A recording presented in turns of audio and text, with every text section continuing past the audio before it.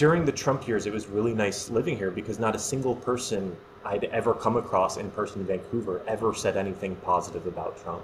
It's just like not a thing. And it's just really nice to be surrounded by people where you don't have to worry about like, do you think doctors should be allowed to let trans patients die on the table? Like, no, of course everyone here thinks no. What's up, everyone? I'm here today with possibly the most successful tournament player of all time, but definitely the #1 on the all-time money list for Hendon Bob for tournaments. 60 million. He's also won a lot of money in cash games too. He's beat me personally at Heads Up Poker back in the day in 2010 and 11. One of my arch nemesis, and now turned social justice warrior. Please welcome Justin Bonomos.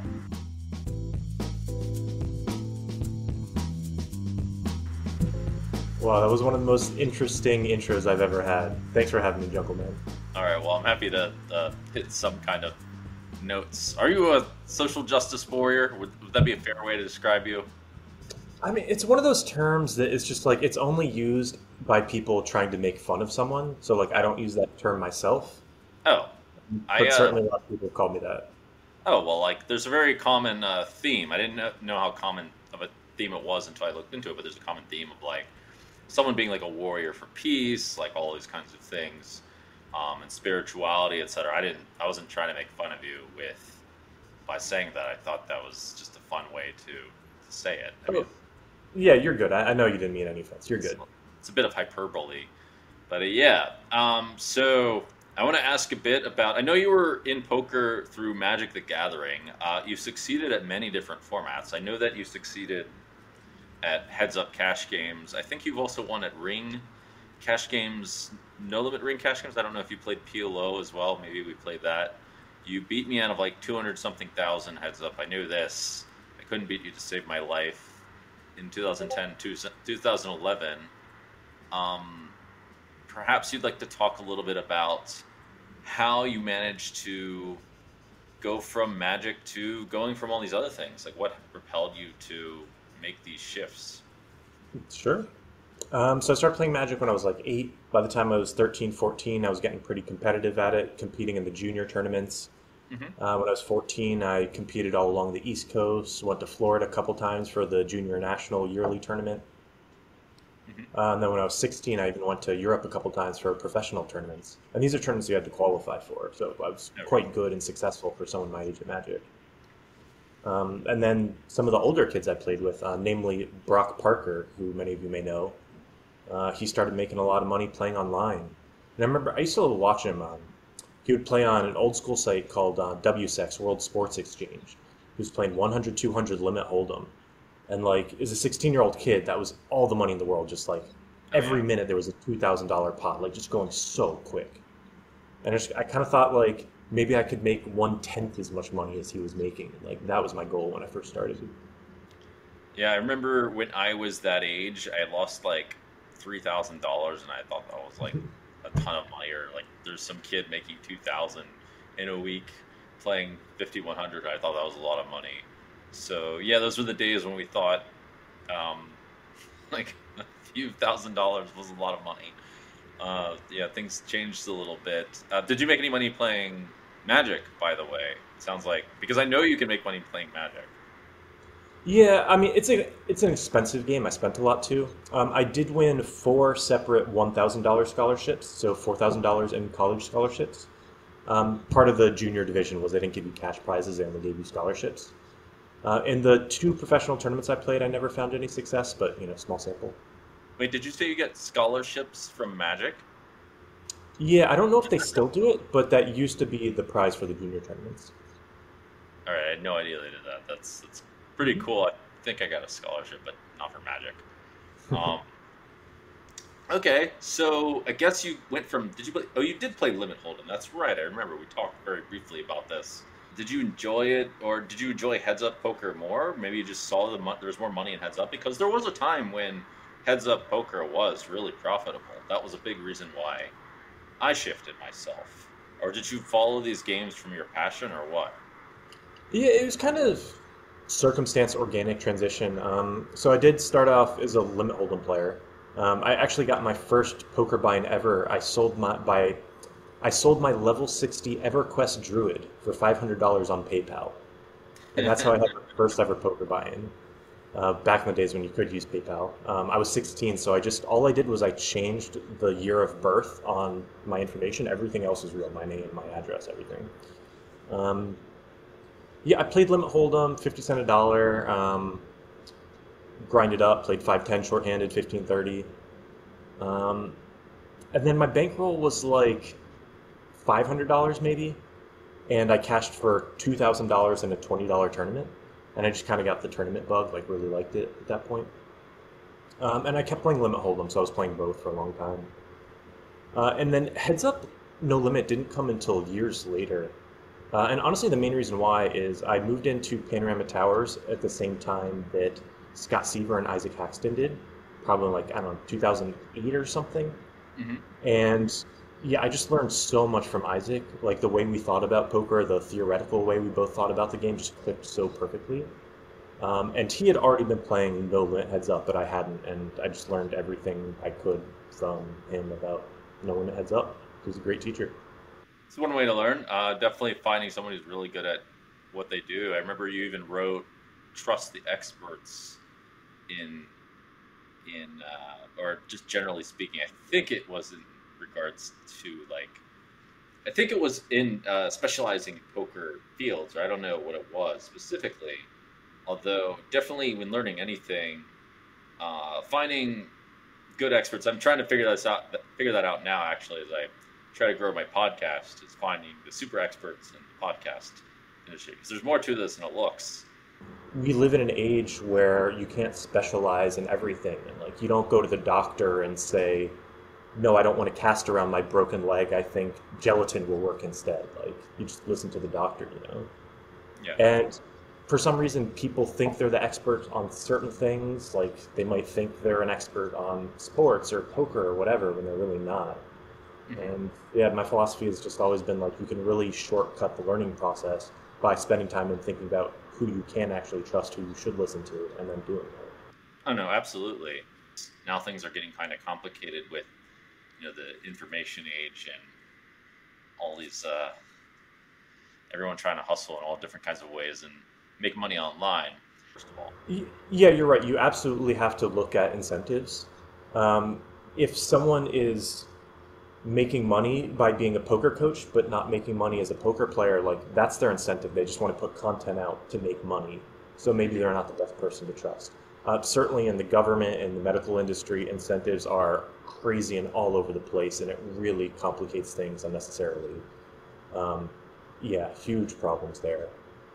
does this fall under the umbrella of social justice, by the way? Um, I mean, social justice, again, it's not really a term that I personally use, but like, I just try to be aware and honest about like what the world looks like, and I do my part to make it a better place when I can. I'm certainly not perfect, and I can't fight every battle, but I like to kind of steer discussions, thoughts in the in the right direction when I can. I've seen it. I've seen you do that.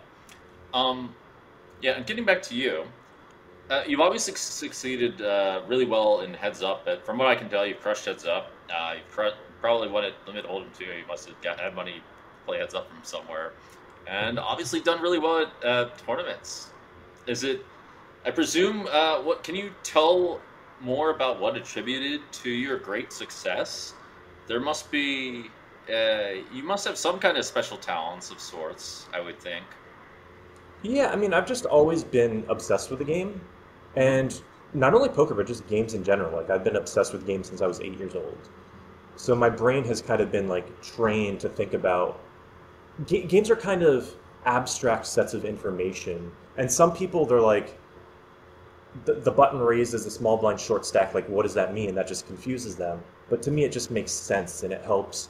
Like, I'm able to think very linearly. Okay, because this number's smaller, how does that impact my strategy?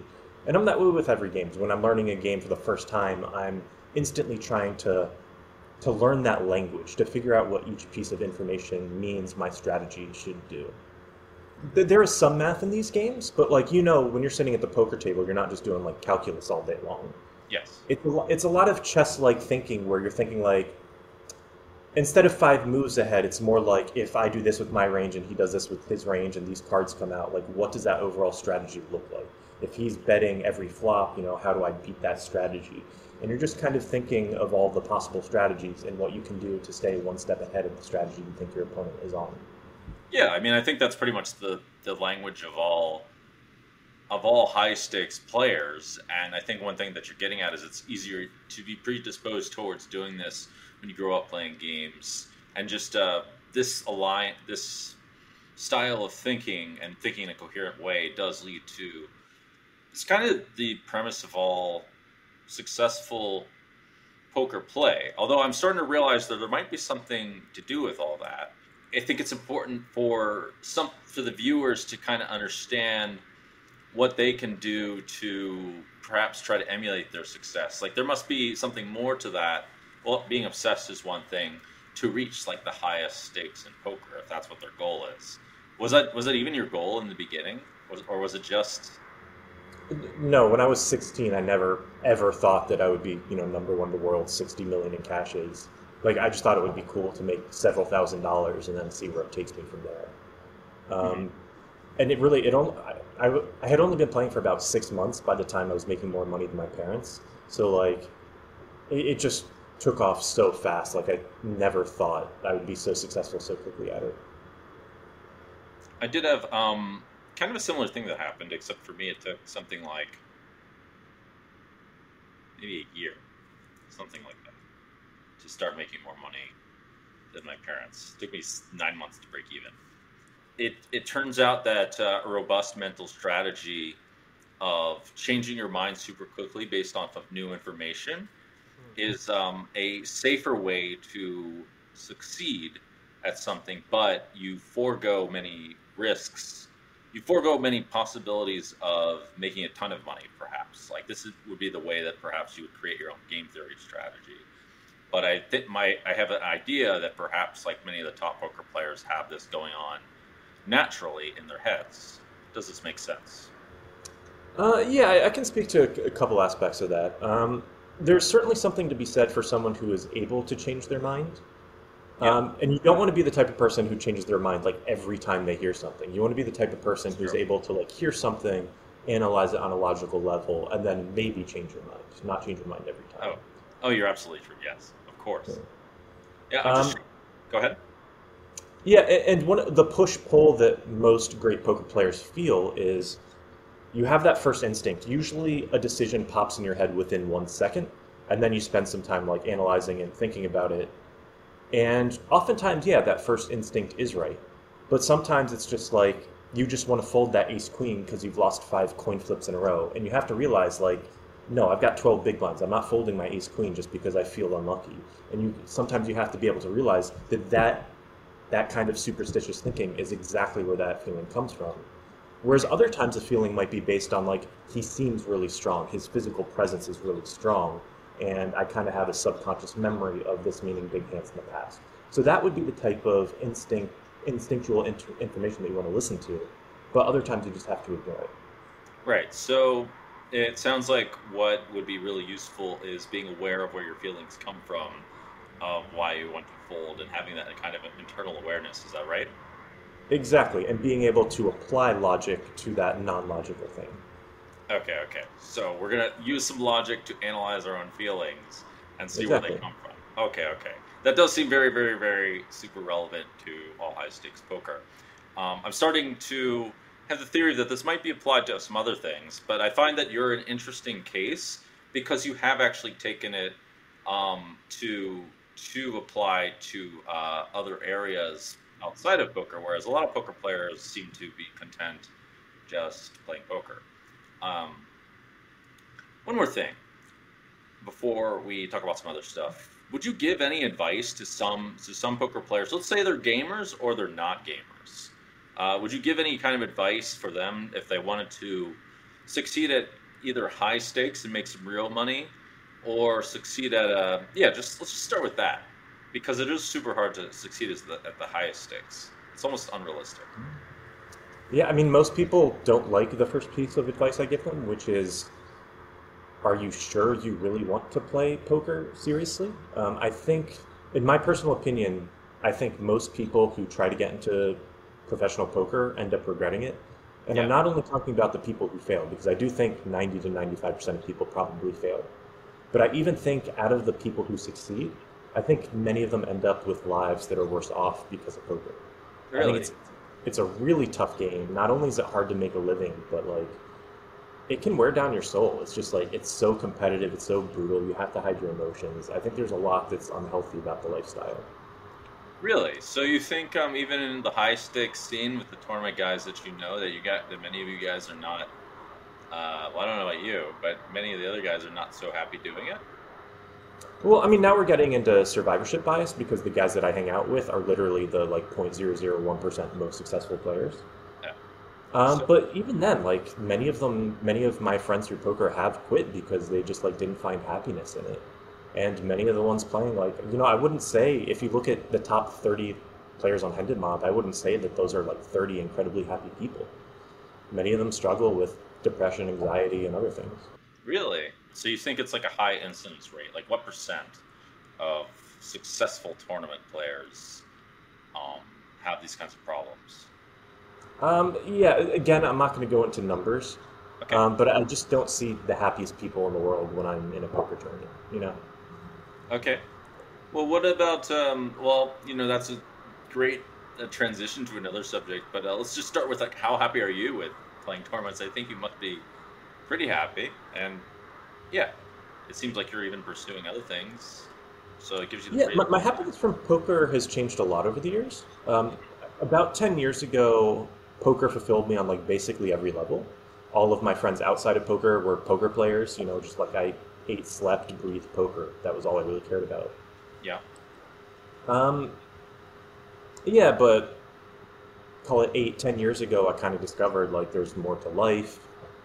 And I made a real point to make it so that I met a lot of friends that are non-poker players. My most recent hobby is acro yoga or partner acrobatics. And I love it because it's the complete opposite of poker in every way. Instead of competing with people, I'm working against them. It's not, 97% male, there's plenty of women there. Instead of sitting down all day, you're actually moving around, doing something that's incredibly healthy for you. You have to learn communication skills. You have to learn about like trust and keeping someone safe. So I absolutely love it. Most of my friends these days are in the acro yoga community, and they're just like awesome, wonderful, loving, open people with a lot of behaviors you don't really see in the poker world. Like poker players are very closed off, so it's really nice to be part of such an open, loving community. Yeah, I mean, I have been exploring different avenues myself. Not that one specifically, only because, well, it was clear that certain needs in poker were not satisfying me.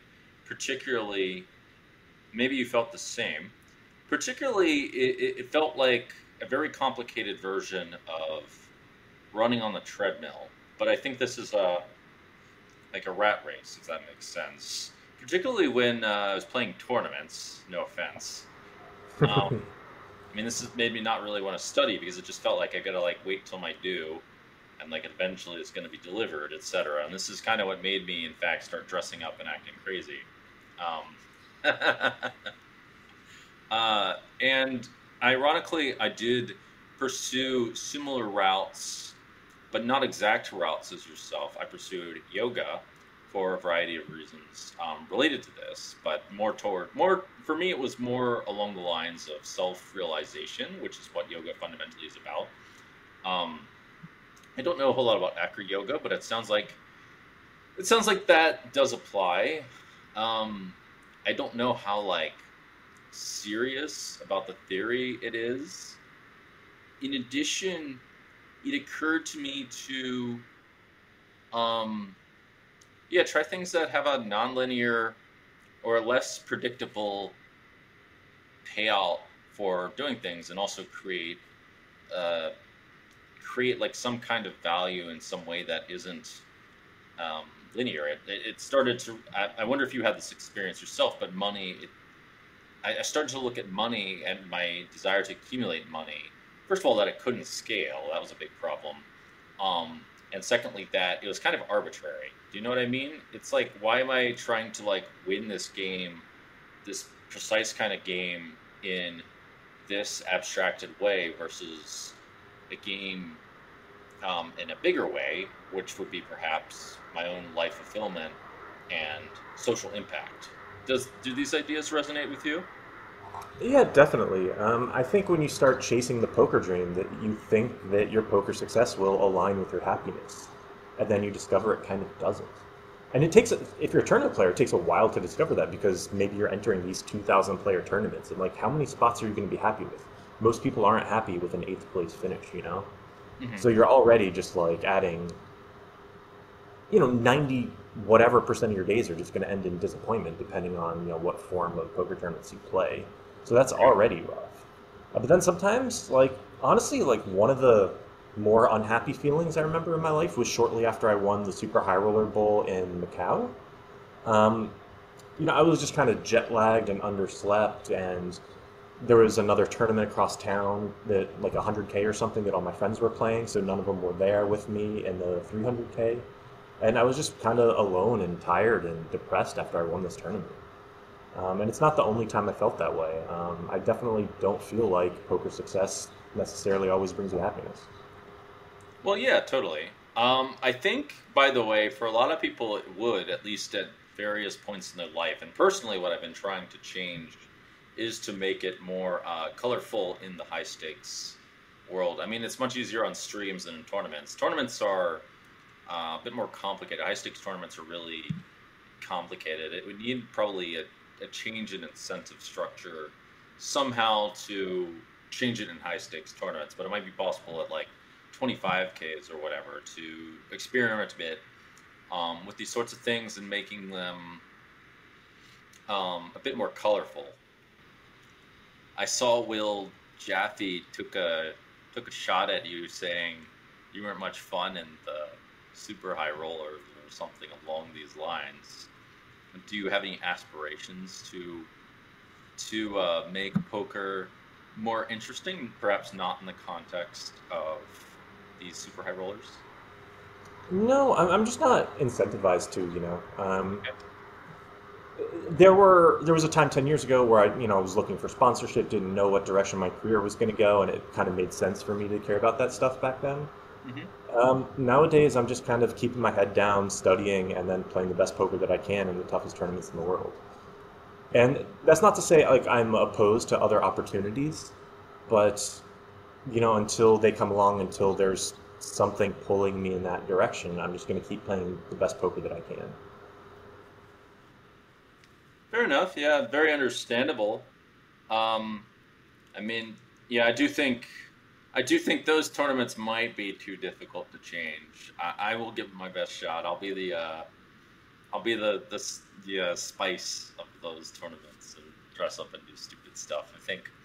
I don't know if you guys can read me in between hands when I say some dumb things or check in some dumb way. Good job, really great job. I don't really buy it, but okay. Um, yeah, if you've got I mean, it's not like, so yeah, not wanting to be read is part of it, but a big part of it is I just have so much going through my head, and I can't hold on a conversation while like analyzing my opponent's range to the degree that I am. Like, I wish there was a way for me to clip what's going on in my head for like the 1 minute I was thinking, because I think a lot of people who just watch poker on stream, they don't realize like we're not just sitting there for 20 seconds thinking about nothing. Like, there's a lot going on in their heads. well, I could see that being true post flop, but is it really true pre flop? It depends on the situation. There's some tough ICM spots. Figuring out what size to open to, like you need to know all the stack sizes after you, so that's one thing I'm keeping track of at all times. I'm watching players to see what they're doing physically. Oh yeah, yeah. Um, yeah, I'm not gonna say like I never fake tank. Like sometimes there's an all in, and like yeah, I'm just gonna wait the 30 seconds, even with aces, of course. Um, so it depends. There is some fake thinking, but there's also a lot of real in-depth thinking as well. Right, yeah, no. No, for sure, that does make tons of sense. I think at the very most competitive levels, they just have to something has to, the entertainment factor has to give way for the competitiveness factor. I mean, that just seems inevitable in my eyes. But I think that there is room for some kind of entertainment factor on these streams, things like these. Whereas, like, you don't have to really keep track of people's stack sizes, for example, or ICM. Those things no longer become relevant, and maybe if someone's high on MDMA as well, that helps, and is actually a true story, as it turns out. There's also another factor that I think some people criticizing the pros don't realize, and that's that I actively do not want to be on the stream. If there's two tables being streamed, I want to be on the table that's not being streamed. So in that sense, I'm directly incentivized to not be entertaining. Like, I don't want people to see my cards. I don't want the added stress. I don't want to be in a situation where they take my cell phone away. I don't want my opponents to be able to see my cards on 30-minute delay. There's a lot of reasons why I just don't want to be on the stream. All right, well, it looks like we're going to have to let these 100K super high roller tournaments with all pros be, let them battle it out in every single conceivable way possible, on every mental way possible. Let that be. I wonder if there's a way to hyperbolize all that. To, like, I have some ideas of making that, like, more of a thing. Like, making, like, a cartoon showing, like, all the things going on. Like, something Sherlock Holmes-esque. But that's my... we'll leave that up to me, I guess. I do think, as you said, that the hardcore poker route probably is not perfectly for everyone. I do think making a living could be really kind of the dream. I know many people that are quite happy making money from playing poker and make, like, good money. And I imagine that many people in developing worlds or developing countries or whatever, as long as the markets are good and the rake structure is good, this is like a realistic dream for many to aspire to if they're, like, playing video games or whatever and they just want to shift towards poker because gaming is becoming very popular. Do you disagree with that? No, I absolutely think that a lot of the successful poker players are happy. But I think again we're getting into survivorship bias. Like, we're forgetting about all those people 12 years ago that either failed because they weren't good enough, or failed because they didn't have proper bankroll management, or failed because they couldn't take the stress. Yeah, I mean, you are right. Actually, it'll be interesting to take a look at the silent information behind all of that. I do think that it is easy for us to see the bright side. I want to talk a bit more about your foray into social justice. Where does that fit into, and also feminism and these sorts of things? Is this one? I want to ask a question: is this where your interest lies now, maybe, or acro yoga? And two, you gave me the answer for acro yoga, but how did you get into these kinds of things? Yeah, it's weird. Like, these issues don't come up in the acro community that often, mostly because we just all agree. So, like, consent is a very big thing in acro because not only are you touching people who are often strangers, but you're also doing dangerous things. So consent needs to be, like, a very big part of it. We also party pretty hard in, situations where we're not wearing very much clothes, and so consent comes up in those situations a lot as well. But things like feminism, it's just like... Let me put it this way. I spend most of my time in Vancouver these days, and it's just like, during the Trump years, it was really nice living here because not a single person I'd ever come across in person in Vancouver ever said anything positive about Trump. It's just like not a thing. And it's just really nice to be surrounded by people where you don't have to worry about, like, do you think doctors should be allowed to let trans patients die on the table? Like, no, of course everyone here thinks no. And it's weird going back to the US where people are like, doctors should have the right to let trans people die. I'm like, what? Yeah, that one seems hard to get behind. I wasn't expecting that as, like, a justifiable platform that people have, is letting people just die on the platform. Yeah, I don't know about that one. And I want to be clear to people, this is a real thing that's happening. Like, Ron DeSantis just put forward laws in Florida that makes it so doctors can deny healthcare to people because they are trans. And we're taking steps backwards. Like, we shouldn't be allowed to do that, to judge people and treat people and save lives based on things like gender. I totally agree with you, by the way. I 100% agree. I think that there's some layers to this that may be worth at least looking into a little bit. And or at least contemplating as to what can be done. But first, I do want to like redirect towards the question: is like, what is it that was it just you being in Vancouver that sparked this interest in hearing this completely ridiculous point of view, or was it something else that got you into the more political side of things and thinking more about the injustices of the world and that sort of stuff? No, my principles have always been important to me since I was a teenager. I remember when I was like 12 or 13, um, kids would make fun of other kids, and gay was an insult. Like, you miss a basketball shot, someone might call you gay. Yeah, I remember this. Yeah. And I had gay friends, and I was like, why are we using that as an insult? Like, that doesn't make any sense to me. And I was just always outspoken on all these things. I had a lot of problems with certain organized religions, so I would speak out on those from a young age. And I've just always been one to stand up for what I believe in. Like, a lot of people, they feel the need to silence their opinions so that they, like, fit in. But I'm the opposite. Like, I want my weird opinions to be out there so that I can find people who believe the same things as me and, like, put that. I believe that the stuff that I stand for is just really good for humans, really good for the world, and so I want to put it out there. And I admire that. I admire that you're taking a stand and putting out your beliefs, and I like weird beliefs too, even if, especially ones that I believe in. To be fair. I read quite a bit about, this is years ago, so I don't remember it super well, but I read a lot about one of the guys running Trump's campaign. And he was just one of the first people to realize that, like, not only does it not matter that much about whether or not what you're saying, whether it's true or not, but also he was able to kind of hack into that data mindset and just, like, he would put all this stuff out there on Facebook, and he would be able to see what got the most engagement. And he was able to see that you want controversial things, doesn't matter if it's true or not, and just perfected the formula. And that was one of the reasons why Trump got elected, because he was so good at this. And yeah, with social media now, like now the cat's out of the bag, everyone knows the secret that, like, Twitter doesn't make money by promoting things that are like, oh, I agree with that. It makes money by putting the really controversial things at the top of the feed. And sometimes it'll just be like some silly fact. I'm trying to remember. There was an example I read the other day. It was just like some simple number arithmetic thing, and some guy, like, retweeted this, like, this is obviously wrong, and, like, people were enraged about this just, like, number problem being wrong, and it just went viral. And that's not going to happen about a math equation that's true. It's just people being outraged, and that's what spreads on the internet, and it's a real big problem that we're going to have to deal with. You're right, but I want to point out 2 or 3 things.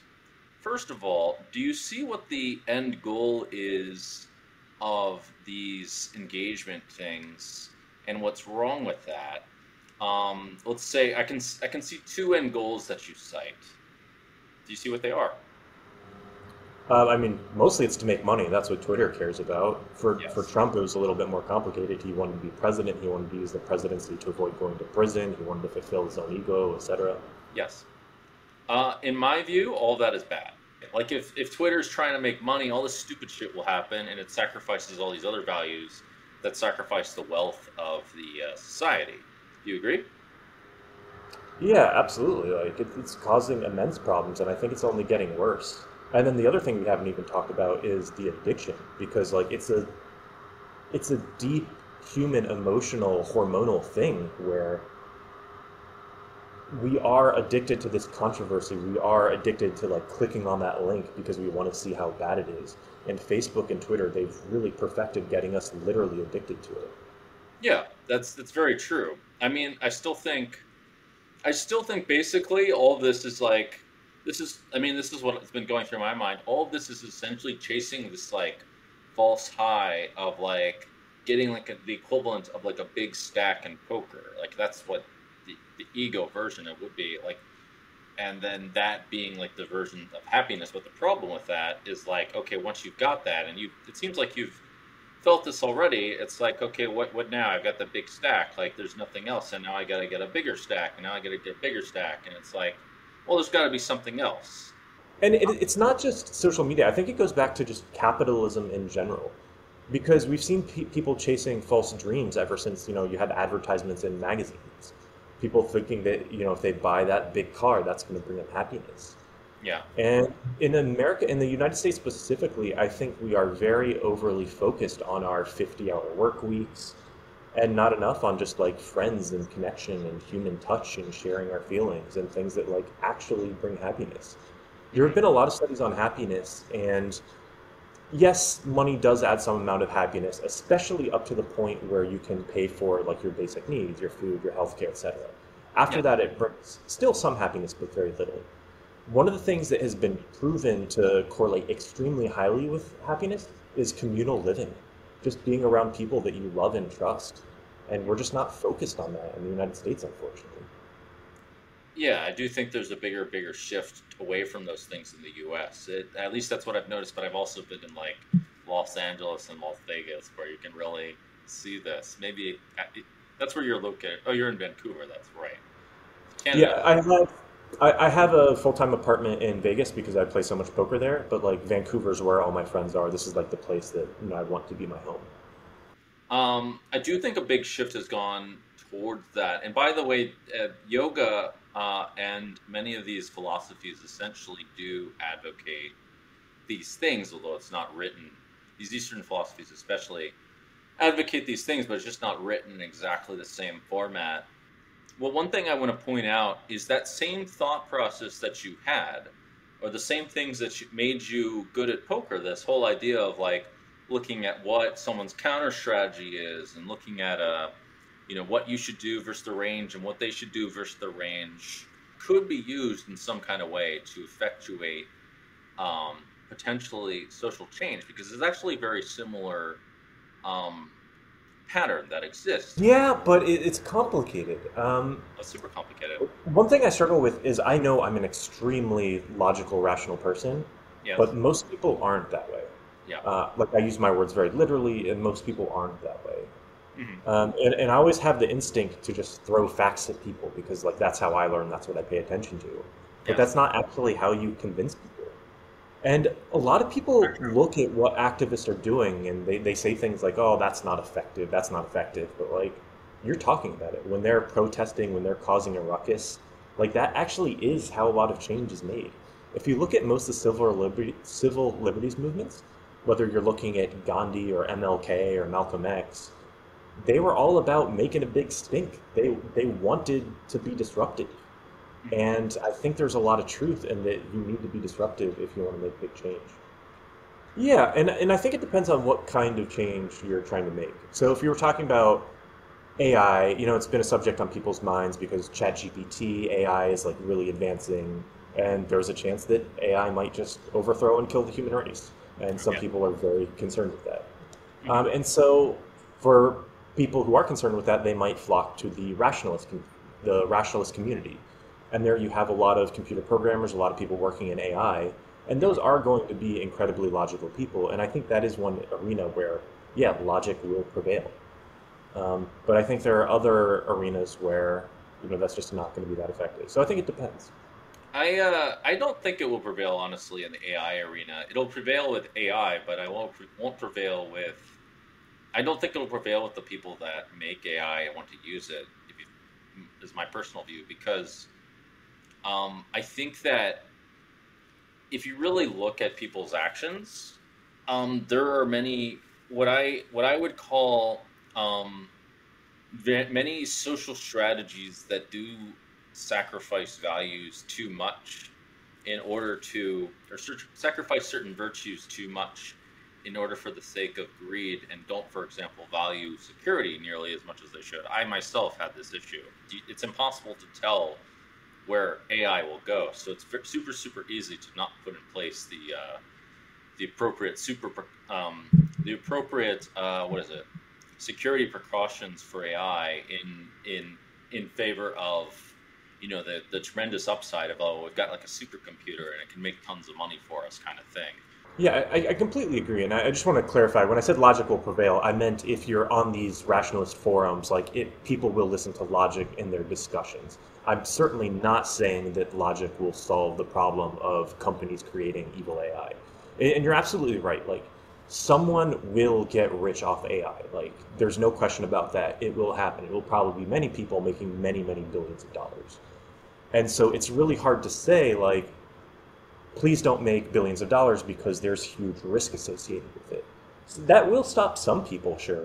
There's always going to be someone who says, I don't care if there's a 5% chance this kills the human race. In fact, I think it's only 2%. I'm going to make billions of dollars even though I might cause the destruction of the planet. You know, there's always going to be someone willing to take that risk. And that's a huge problem. I absolutely agree. I mean, there's going to be a lot of people like that. I don't know how to... That's a really tough problem to solve. This is kind of why I did start doing this, even though it's like a long shot well, I wanted to create a movement, essentially, but, like, you know, it's a bit tough. Yeah, I mean, it goes back to really where the source of all these things is. That being said, I want to talk a bit more about where you're... I mean, are you actually focused on making these differences yourselves? Are you, like, on these forums yourself? Are you, like, battling in the Vancouver? Are you... Well, you're not out there protesting, I presume, or are you? How far? Yeah, Huh? I've been to a handful of protests. Okay. Yeah, there's not too many in Vancouver. I went to the day after Trump was, I can't remember if it was his election. No, it was his inauguration. There was one of those pink hat women marches, and so like I went to that, for example. Oh, okay. I've been to a couple in Vegas as well. Okay. Honestly, I don't think it's the best use of my time in terms of making change. I do think it's really good use of my time in terms of educating myself. Yeah. One thing people who have never been to a protest might not realize is like there are very intelligent, educated, experienced speakers at these things. Really? And I've learned quite a bit. But yeah, I don't think like... So part of the reason why I am so vocal is because I do have this platform of more than 40,000 Twitter followers. And I think I do have an obligation, a moral obligation, to use my voice for good rather than evil.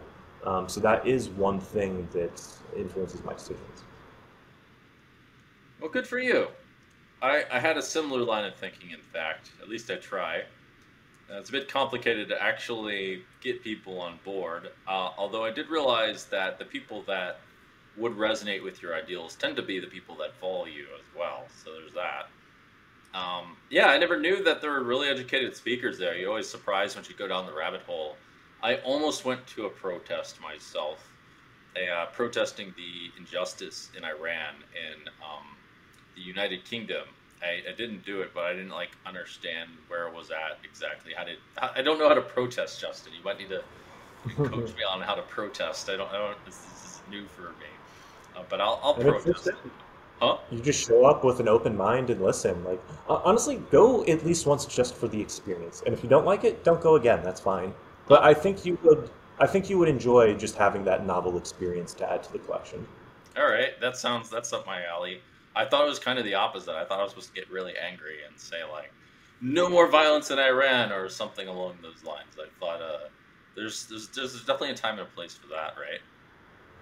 Yeah, and so these protests are generally organized by a leader or a group of people, and they will tell you like, we're gonna block this building entrance, or we're going to do this shout or sing along to this song, or walk from this location to this location. So it's not like if you show up, you're not going to be burdened with like coming up with a strategy plan. There's someone there who's already thought about it, you know? So this is the same kind of thought. This is sort of a similar thought process in poker. It's like literally creating a strategy to like create a ripple in someone else's range in a strategic sort of way where they presumably don't like, retaliate in a bad way.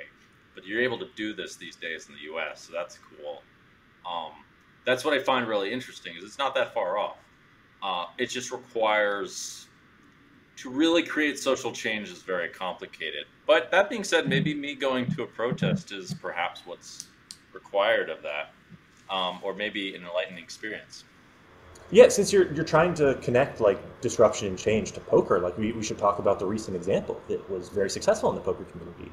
GG raised the rake on high stakes players. So they coordinated together and they're like, how could we show that we're upset? How can they disrupt the market? Because if they didn't disrupt the market, GG would just keep collecting the money. Yeah. And they collectively used their power to boycott the high stakes games, so GG was making less money. And Yeah. through that disruption, GG gave in and said, okay, you guys are right. We'll do a 90% reset on the rake, go back closer to what it used to be. And yeah, I think that's a perfect example of how you can strategize and use disruption to make positive change. You're right, actually. That is actually, you know what? That's actually a very good point. I should probably see into that more. I did actually only recently hear of this boycott, but I realized in my head, wait a second, like too much rake will probably be bad for poker in the long run. I said something myself, by the way, to someone in GG, trying to like gently uh, tell them like, hey, I don't know if this is a good idea because if you, but I'm really, it's actually pretty cool. I thought it was really promising that the boycott worked and that they actually did listen because I mean they probably would have made, well, I would have presumed it was a decision that wasn't purely based off of money, right? I presume it was also a decision. Well, maybe they made less money, but like they probably figured they were going to make more money in the long run if they kept higher rake. I don't really know what their financials looked like, but it sure seemed to me that they seemed to care about what the players thought beyond just money. Or am I mistaken? So you're talking specifically from the player's motivation standpoint? No, GG's motivation to change. Yeah, no, GG, they only care about money, for sure.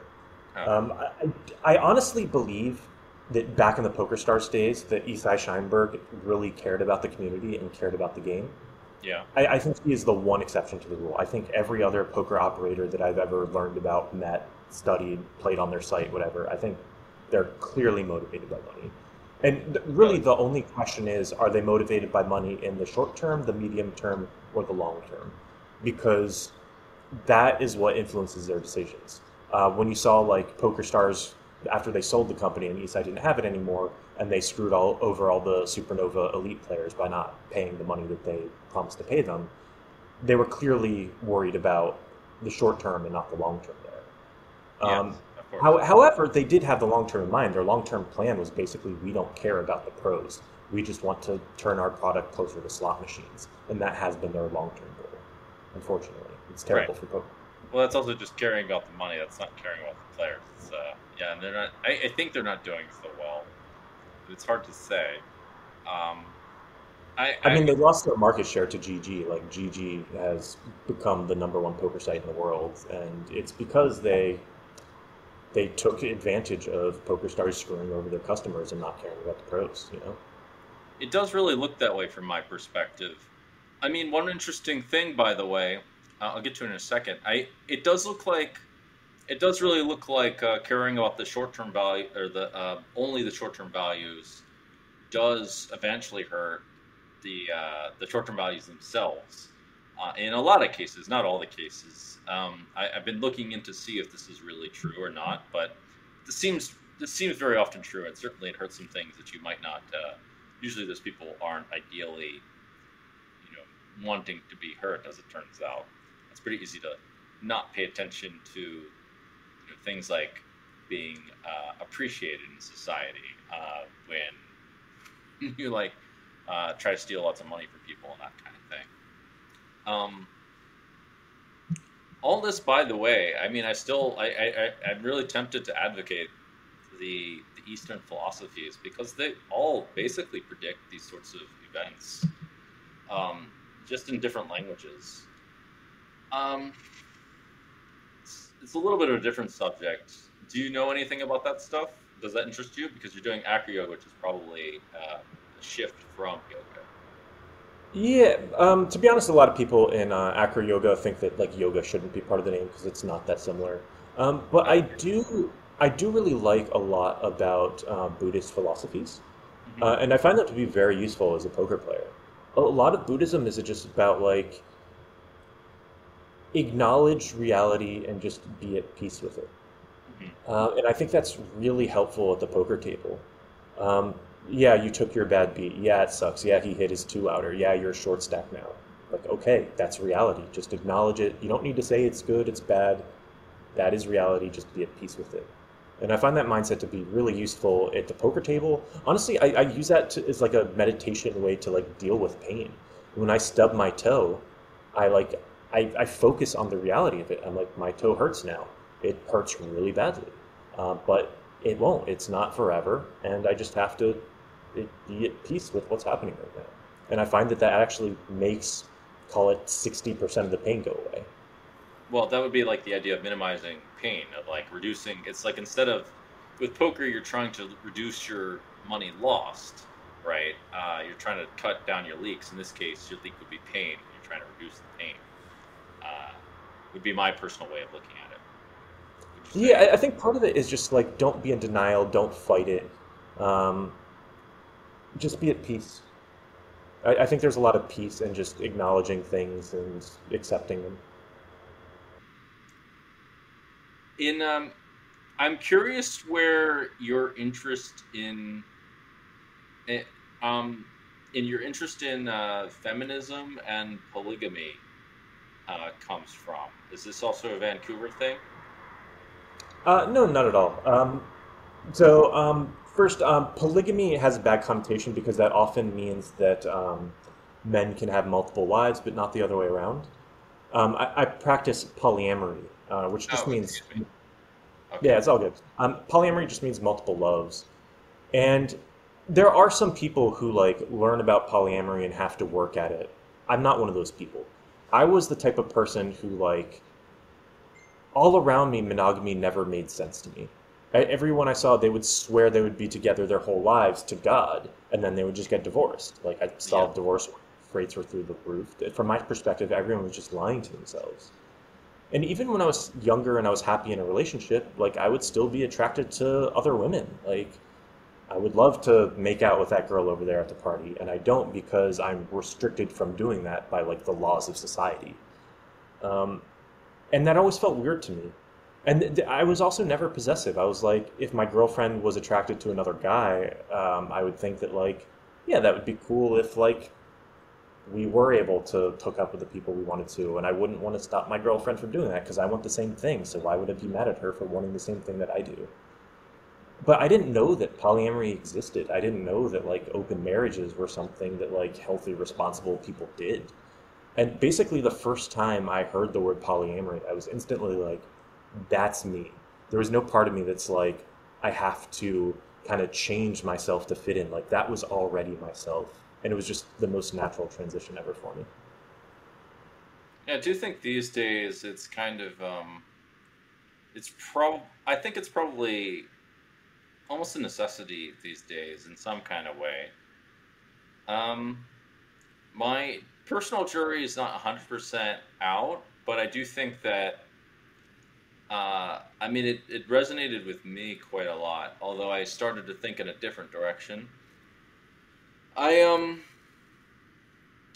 I I definitely resonate with the idea of like, yeah, of course, like if you should be open to pursuing what you want and finding out if that's really what you want and that kind of thing, and certainly allowing the other party to as well. I definitely think there's a lot more territorialism. Is that the word? Territorialism these days, and a lot more double standards, etc., that are created by people not being open, and also by not being fair towards their partners, and not really like being able to emotionally handle what happens with certain things. Yeah, I think it's important to think about like where those feelings come from. Like society teaches us that we are less of a man if our girlfriend kisses someone else or is even attracted to someone else.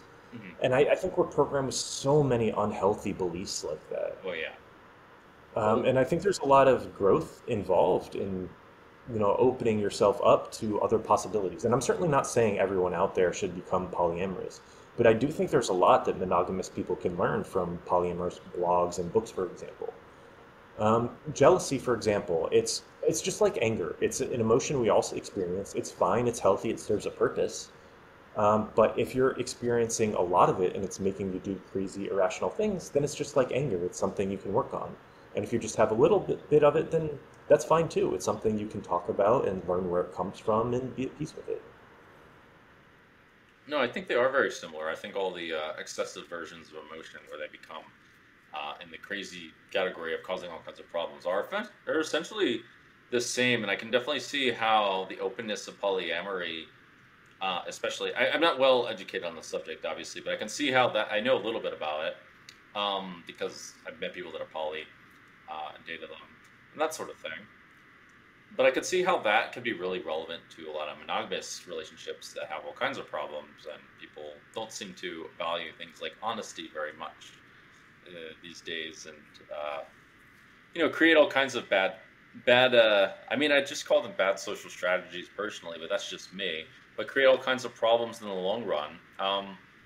I think that the thing you said about like someone being less of a man is a very common social manipulation. I mean, also on the other side too, like women being oppressed by the patriarchy and all this kind of stuff. At least in certain contexts, I can't speak so much for a woman's experience, though I'm not exactly a woman, unless I decided to go that route. Yeah, I mean, you're definitely right that patriarchy is a big part of it. And if you just think of like human evolution, we have had a lot of success by like teaming up into different sects and just like amassing power for those sects and keeping power. When I say sects, I mean SECTS, Hmm. and just amassing power for those groups. And I think that's part of the reason why religion has been so successful because it really creates an us versus them mentality. And I think patriarchy has been a lot of the same thing. Like men have amassed a lot of power and they have their like boys club and it's a way of holding on to the power in the in group. And a lot of politics are just like, should we keep our group as the powerful, successful ones? Or should we like share that with other people? And of course, I think in the year 2023, we have enough resources that like every child in the US should be able to eat lunch every day. Hmm. Some people think that's a crazy socialist belief, but that's what I personally believe. Um, I definitely agree that a lot of that has been. I think those. I mean, I look at it a little bit differently. I do see how the patriarchy and these sort of crystallized political institutions have they've amassed like essentially the equivalent of like big chip stacks, and they want to keep those big chip stacks there, um, and they're not so willing to share parts of their chip stacks with someone else. Um, and I do think that the underlying current of that, of some version of competition and some version of, I want to say, there's some kind of force that pushes the competition in these sorts of ways. But it's similar to, from my perspective, it's similar to like the forces of nature, and just like the forces of things that are different that cause people to be pushed in this kind of direction. But I don't really, I'd have to give clear examples to show. But I do think that's what eventually pushes society forward. I mean, I do think that, for example, it's not a coincidence that men and women, there's two genders or whatever. I mean, there's more than two, I guess. You know, there's more than two genders. To be more than one gender is what I mean to say, and that the force between all the genders pushes society in a positive direction. I think there's not a coincidence that that's the case. Um, But like, does society benefit from having multiple genders? Yeah, no, no, I absolutely do. And like, again, going back to evolution, like, there's a reason why there are multiple genders. I obviously think women add a ton of value to this world. Men do as well.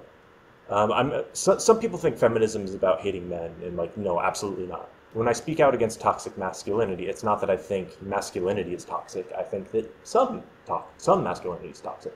It's like for water sure, is good, toxic water is bad. Masculinity is good, I toxic agree. masculinity is bad. Yes, Um, yeah, and I'm very big on like we don't need to live in the 1900s view of what it means to be a man. Like if you don't know how to change a tire, like that doesn't make you any less of a man. I agree.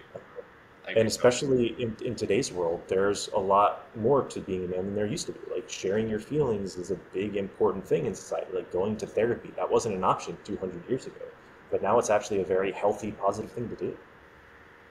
It sounds like kind of a controversial opinion to say what I'm about to say. Let's say it, please. I do think that it is really hard to be an adult male in America right now. And that's kind of a taboo thing to say because, like, white men do have a lot of privilege. And that's absolutely true too. But there's a reason why male suicide rates are so high right now, because it is really tough. But the thing is, I think the solution to that problem is honestly listening to women more.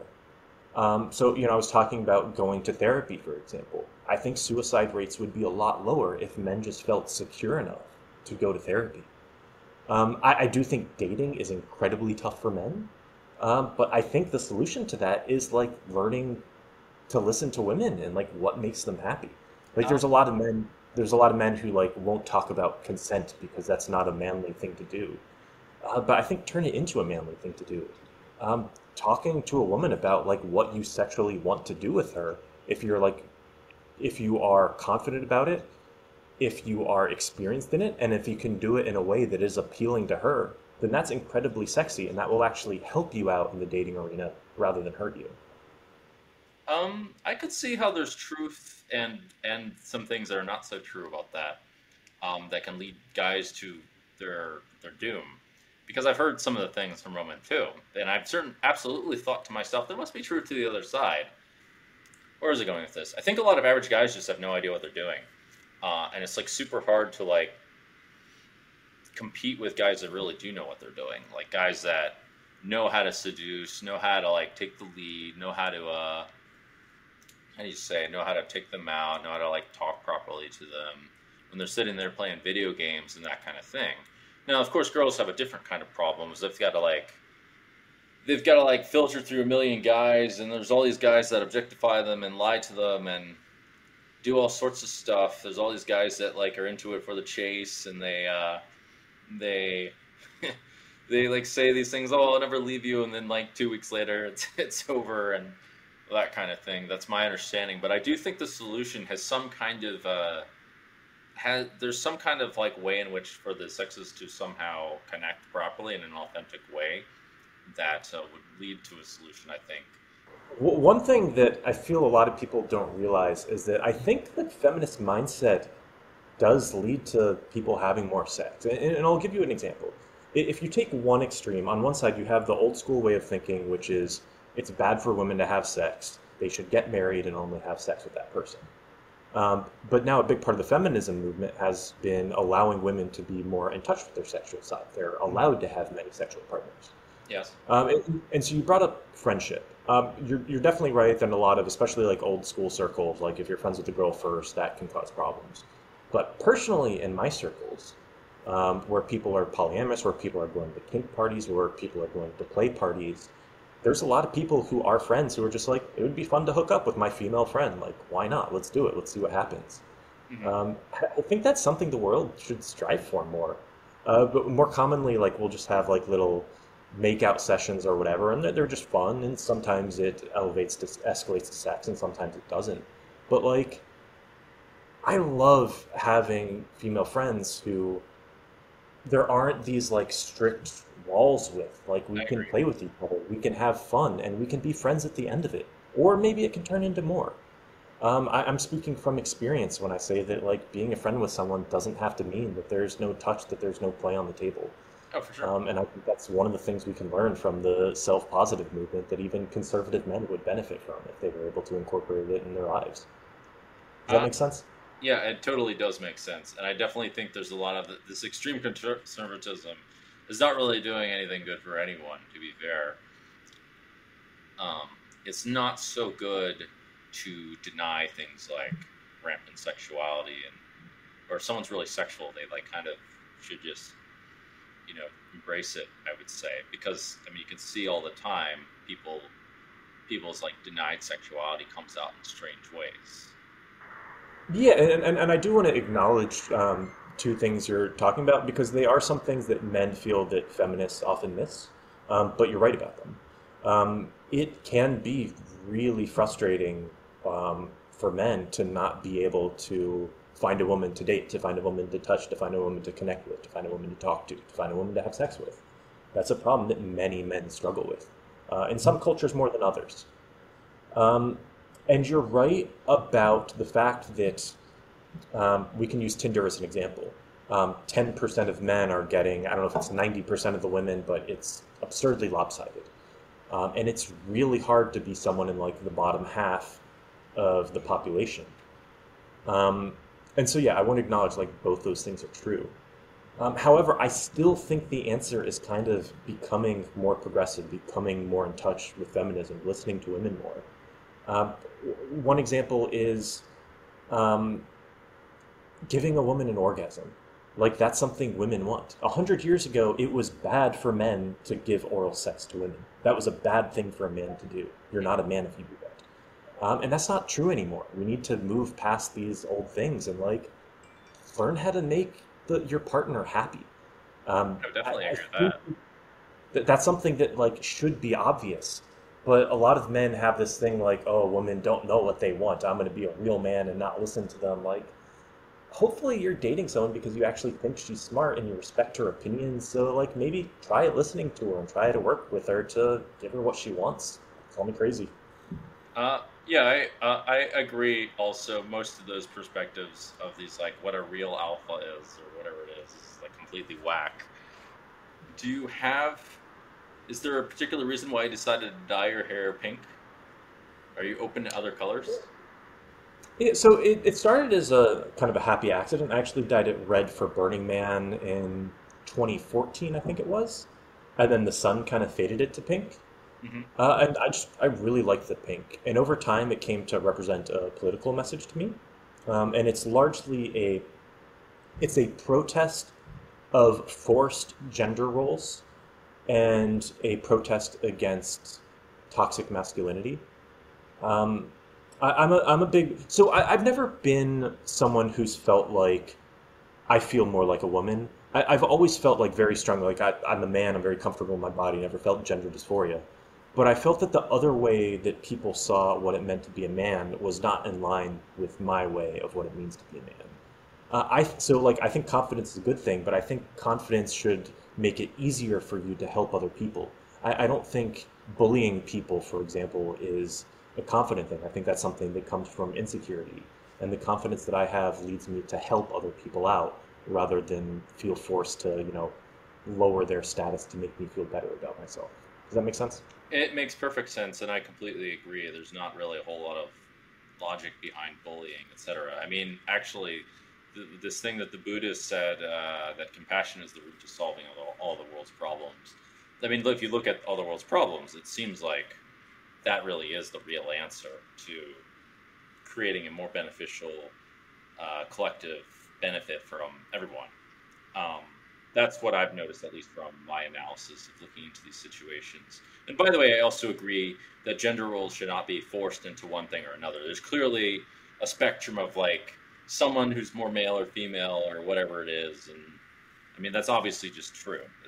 It's like ridiculous to typify these kinds of things. I'm curious what the solution would look like on a grand scale for society because there's all kinds of problems these days. But if any of this helps, that would be fantastic.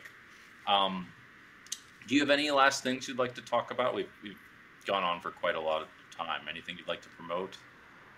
Uh, Um, I do want to touch on like finding the answer because I do think the answer's out there. I think we have a lot of data. One of the number one reasons I'm a progressive is because I use data. You know, we could come up with any number of ways to measure like what's the best country in the world. You could look at life expectancy, you could look at poverty rates, you could look at education, you could look at infant mortality. And almost across the board, and all these things that we would agree on are good things, the US is rated like somewhere between the 15th and the 20th best country in the world. And I find that if you look at the top countries, like they are more progressive, they are more feminist, they do provide health care to citizens, they have fewer guns. So I certainly think we could learn a lot from that. The number one thing that I think represents my political beliefs in the world, the number one word for it is just compassion. I think compassion is like a really strong quality in a person, regardless of what your gender is. And that's really what I want to stand for at the end of the day. I think there's so much more room for compassion in how we treat like one other person, how we vote on a political level. I think it's really what the world needs today. I agree too. I think I have the suspicion that this will be seen on a grander level at some point, with things all scaling, all the powers essentially scaling. But I hope that what you say is really true. I aspire for a world to exist where everyone gets their needs met, and everyone, is self-reliant and like works on themselves and like is able to provide value for their other partners, and literally does ask that question, what value do I provide? But I don't think that's the way that the world is working at this moment. All right, well, thank you for your time, Justin, and good luck crushing poker some more. All right, thanks so much for having me, Dan. It was a blast.